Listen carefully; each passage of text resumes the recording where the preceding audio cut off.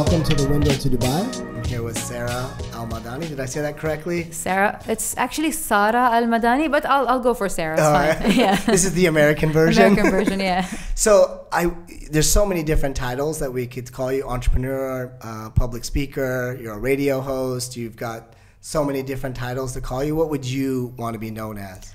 I'm just a normal girl. You can call me the entrepreneur, but whatever I do, I like to inspire people. Yeah. So I think they call them, what do they call them? There's a name, light walkers? Light walker? Light walkers? Yes. They're the people that believe that their purpose in life is just to support and help others. Yes. And that's how they grow. Yeah. Yeah. I actually agree with that. That's why I think being a digital marketer is in line with my purpose, because when I serve people, I just see money takes care of itself. It does, right? Yeah. You try to say this to a lot of people, but no one gets it. Yeah. For me, this is why being a digital marketer works, because my whole life is helping other people grow their business. Great. And the better I do, the more money I make, and I don't even have to try. Exactly. That makes sense. So let's talk about, you've got a lot of different businesses that's going on. You're actually in the middle of launching a startup. Maybe you want to start there?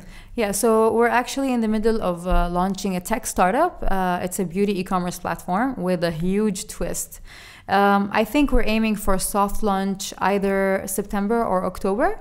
Yes. And then the full-on launch to be in December, beginning of December. Yeah. Yeah. But you also have a lot of other businesses as well that you're kind of in the middle of. You want to talk more about? Sure. So I started my first business was fashion designing, and I've been doing it for almost 16 years. It's my love. It was my bread and butter for a while. But then in 2016, I just told myself, I'm sure God didn't create me just to do that. And I'm sure I have other talents and other potentials that I need to unlock. And I can't unlock unless I go on this journey and just take risks and, just get rid of the fear of just trying things out.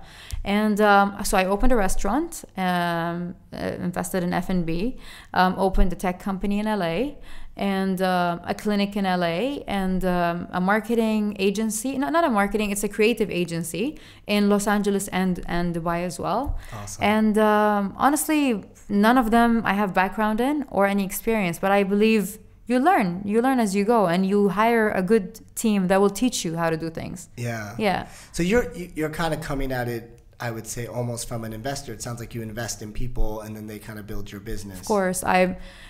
When team works, dream works. And a team can do everything without me, but I can't do anything without them. So this is what a lot of people lack, which is leadership. I mean, anybody can manage, but not everybody can be a leader. Yeah. And to me, number one is my team. No matter what happens, I need to make sure my team is right, my team is okay, and they're doing fine. Because the minute someone is in a happy state in life and satisfaction state, or they're satisfied with what they're doing, their efficiency, their productivity just rises so high immediately. And you see it in work. And that reflects back on your numbers, on your quality, and much more.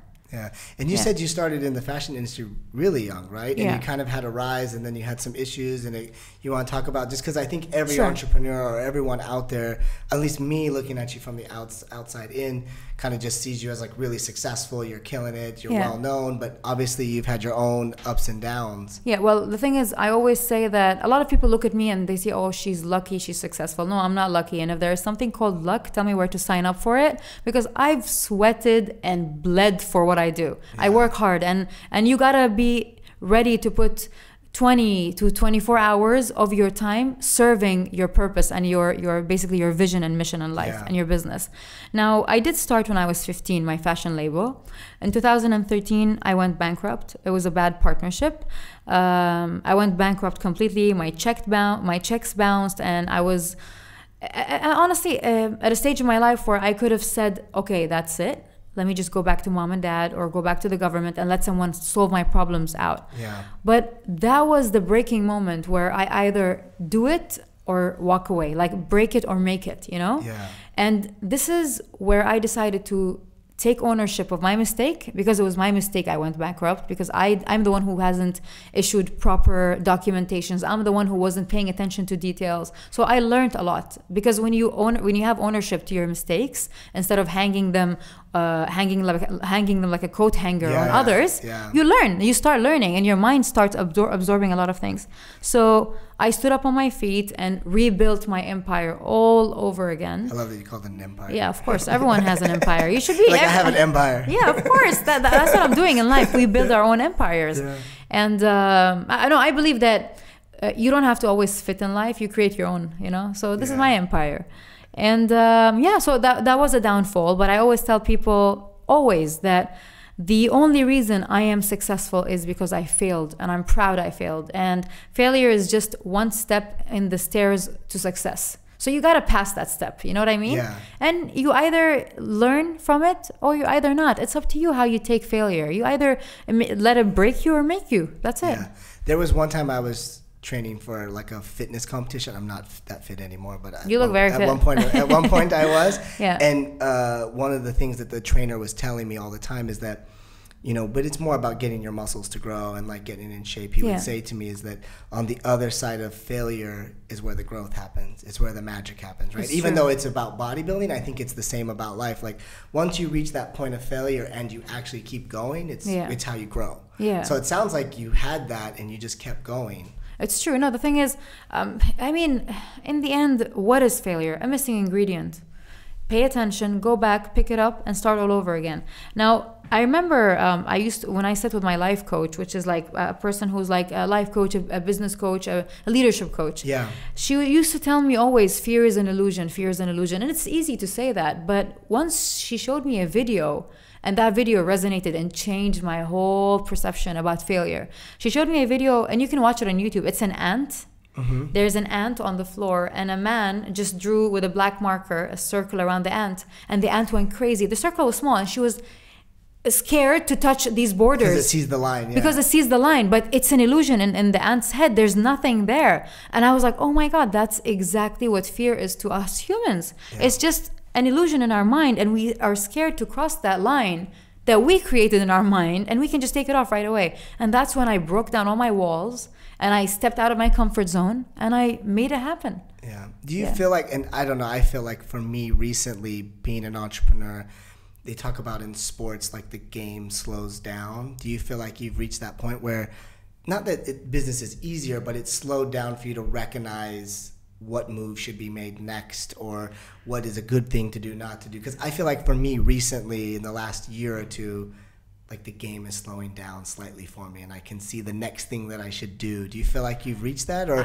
you're reaching into so many new areas that it's kind of like you're having to learn all over? Well, look, the thing is, they always say when you are a beginner in business, you are so attached to the business emotionally that once it fails, you feel broken. Once you have to let go, you feel tired. Once you have to rebrand, you feel like you're going to suffocate. But then I realized with time and when maturity starts happening in your life, you realize that there is no attachment to anything. And I am the product, I am the brain, I am the person behind it all. So I can make it and stop it and start it all over again whenever I want. And that's when you become a real entrepreneur. An entrepreneur is a person who can walk away and start all over again, just like a bird building a nest, Yeah. The minute it's off, she starts building one all over again. So basically, I feel that because of what's happening in the world and how we're exposed to knowledge right now, and we see everything and all these new jobs that are coming up and new ideas, new technology, you feel like maybe this isn't what I should be doing and I should be looking at something else, which is completely normal, because that's when you start exploring. And that's when I honestly learned to believe my gut feeling. So if my gut feeling tells me to try something, I'll go for it right away, and it's always right. Yeah. So I don't feel like it's the certain age you go through that you start slowing down. I feel it's a level of maturity where you realize that, hey, I can do more than one thing. Why don't I try this? Why don't I try that? I don't want to be doing this forever. You know what I mean? Which isn't a bad thing at all, to question what you're doing. It's actually a reality check. And I believe that whenever you feel down and you feel like, and you start questioning yourself, if you are passionate about what you're doing, your passion is going to be the glue to it. So you're going to pick yourself up and start and to pick it up and just rise and fix it all over again and just be passionate all over again. But if you are an entrepreneur who follows trends, the minute you feel like it's dying off, you let it go immediately. So passion is something necessary we should have in everything we do, because it's the glue to everything when it goes down. And it seems like your passion has kind of carried over not into just entrepreneurship, but you do public speaking, and you've been selected with Sharjah City of Commerce, and you're kind of donating your time really to give advice for business for locally here, right? Well, when I was selected by His Highness to be a board member at the Chamber of Commerce of Sharjah, I went through so many courses of protocol, diplomacy, and so many things, because they prepare you for that role, because you meet with big people in so many different industries. You travel, you represent the country and your city. So with that, I found out that I have a huge passion for power, not in a negative way that I'm hungry for power, but to have power and to use it in the right way to fix and help and support people. And it felt so good because I can take decisions that can actually make someone's life better or make someone's business easier. So I felt so attached to that role. I have some advice for you. I'm just kidding. For locally, I'm just kidding. But I'm serious. I'll send you some notes. Please do. But you know, like, because a lot of people abuse power. But when you have power and you have a good heart and you have a clean mind and you're just a light person in life who wants the best for everyone. Because I believe when people grow, you grow. When you have that mentality, when you are handed power in your hand, you realize you can do wonders, you know, and just fix things and just make things even better for everyone. And then the public speaking, how did you go from, I mean, obviously you've got a great story to tell, so it's easy to transition into public speaking when you have a good, authentic story. It's but true. Like, how did you decide? Did someone come to you, or did you decide on your own? So once I was in the government and the chairman couldn't make it to give the speech, and half of the board members weren't there at that event. It was only 3 of us, and we were addressing the American University. And we had to speak very, very good English. And the chairman said, go and do it. And I was like, no, I can't do it. I'm dyslexic. He's like, you're going to do it. And I got up there, no papers, nothing, not even ready. And I just started talking, and I had verbal diarrhea. I swear to God. I was like, how did all of this come out of my mouth? I didn't even prepare for this. And then I realized I had a gift, and I had the voice to channel out a lot of things to inspire people. And then I used my social media platform to do that. And then I became a professional public speaker that not only speaks about my story and my journey, but I can, I represent the government in so many countries when I travel, and I speak on the behalf of the chamber sometimes. So I realized that I'm gifted, and being dyslexic is actually a gift, because everyone told me in school, you can never be a public speaker. And whenever I used to go to assembly to do some talks, they go like, sit down, you're weird, you can't even talk, can't even read properly, which kind of killed my self-esteem. But I was ever since I was a kid, I was always self-motivated. I was a rebel, and I was like, I can do this, I can. So I remember when I went on stage that day in the government, I was like, you know what, I'm going to be a public speaker. And everyone, when I finished my speech, were like, we were so moved, we were so motivated by what you said. And I couldn't believe them until I heard myself recorded. And I was like, oh my God, you know, I have something here. And if I can serve through my voice and help people become better or know or see more, why not? Knowledge is for free. We should just share it. And that's when the journey started. And I've started in 2017, January. Up to this date, I've done 189 speeches. Wow. Yeah. So that's a year and a couple of months. Yeah. Wow. Yeah. All over the world, globally and locally. Wow. Yeah. That's awesome. So I just feel like you're living your best life. I mean, there's always room for improvement, but if you're satisfied, and that's the key to be happy. I mean, what is happiness, William? It's your expectation of life and then the reality of life. Your happiness lies in between. So it's not exactly what you expect it to be, because that's impossible. And it's not the reality of how it is, because you can improve it. So I believe happiness lies within and between both. So if I can have some of both, I'm happy. And I'm a very simple person that just appreciates everything and just, simple things in life make me happy. And I love what I do. I'm a single mom, so I spend most of my time with my kid. I take my kid everywhere with me because this legacy, when I'm gone, it's left for him. You know what I mean? Yeah. So, and I want to make him love this, because we do have this reputation or stereotyping in the Arab world that it takes the second generation to kill the first generation's empire. So we have that reputation. Yeah. And I'm like, let me prepare my son, yeah. For this, because in the future, I want to leave everything for him. Yeah. You don't take anything to the grave in the end. Yeah. I think that having him be involved with business early on is a great thing, just being around it. Yeah, and to be social. Yeah. You seem to represent kind of a forward-thinking female in the Middle East, but you've maintained kind of the traditional side as well, and you're balancing that, kind of the cusp in you, exactly. The Aquarius, Capricorn, cusp, the traditionalist versus the futurist. And I just wonder, is it something you're consciously doing, or is it just something that just kind of came natural? No, it is natural somehow, but I am consciously doing it as well, because in the end, our traditions are, basically traditions in general, are man-made. So it's a choice whether to carry it all, every kind of tradition you have in your country. You can actually pick whatever you like and just live with it. And the rest, you can just respect it. So I believe in balance. So I'm an open-minded person. I love, I'm modern. I love forward thinking and being open-minded, but at the same time, I love my tradition and my country and what we stand for. But when it comes to being traditional, I picked whatever fits me, and I applied it to myself. Whatever I felt like I don't fit, I respect it and I carry it on my shoulder like a backpack wherever I go.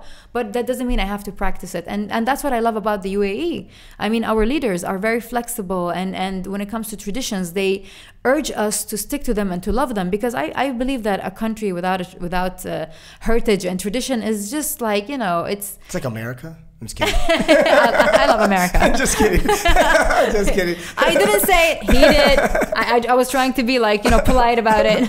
No, but the thing is, history and heritage is beautiful, Yeah. And our leaders are telling us to take care of it and to keep it alive through us and our children in generations to come. And we are doing that. So you'd see families who own the latest cars, but yet have camels.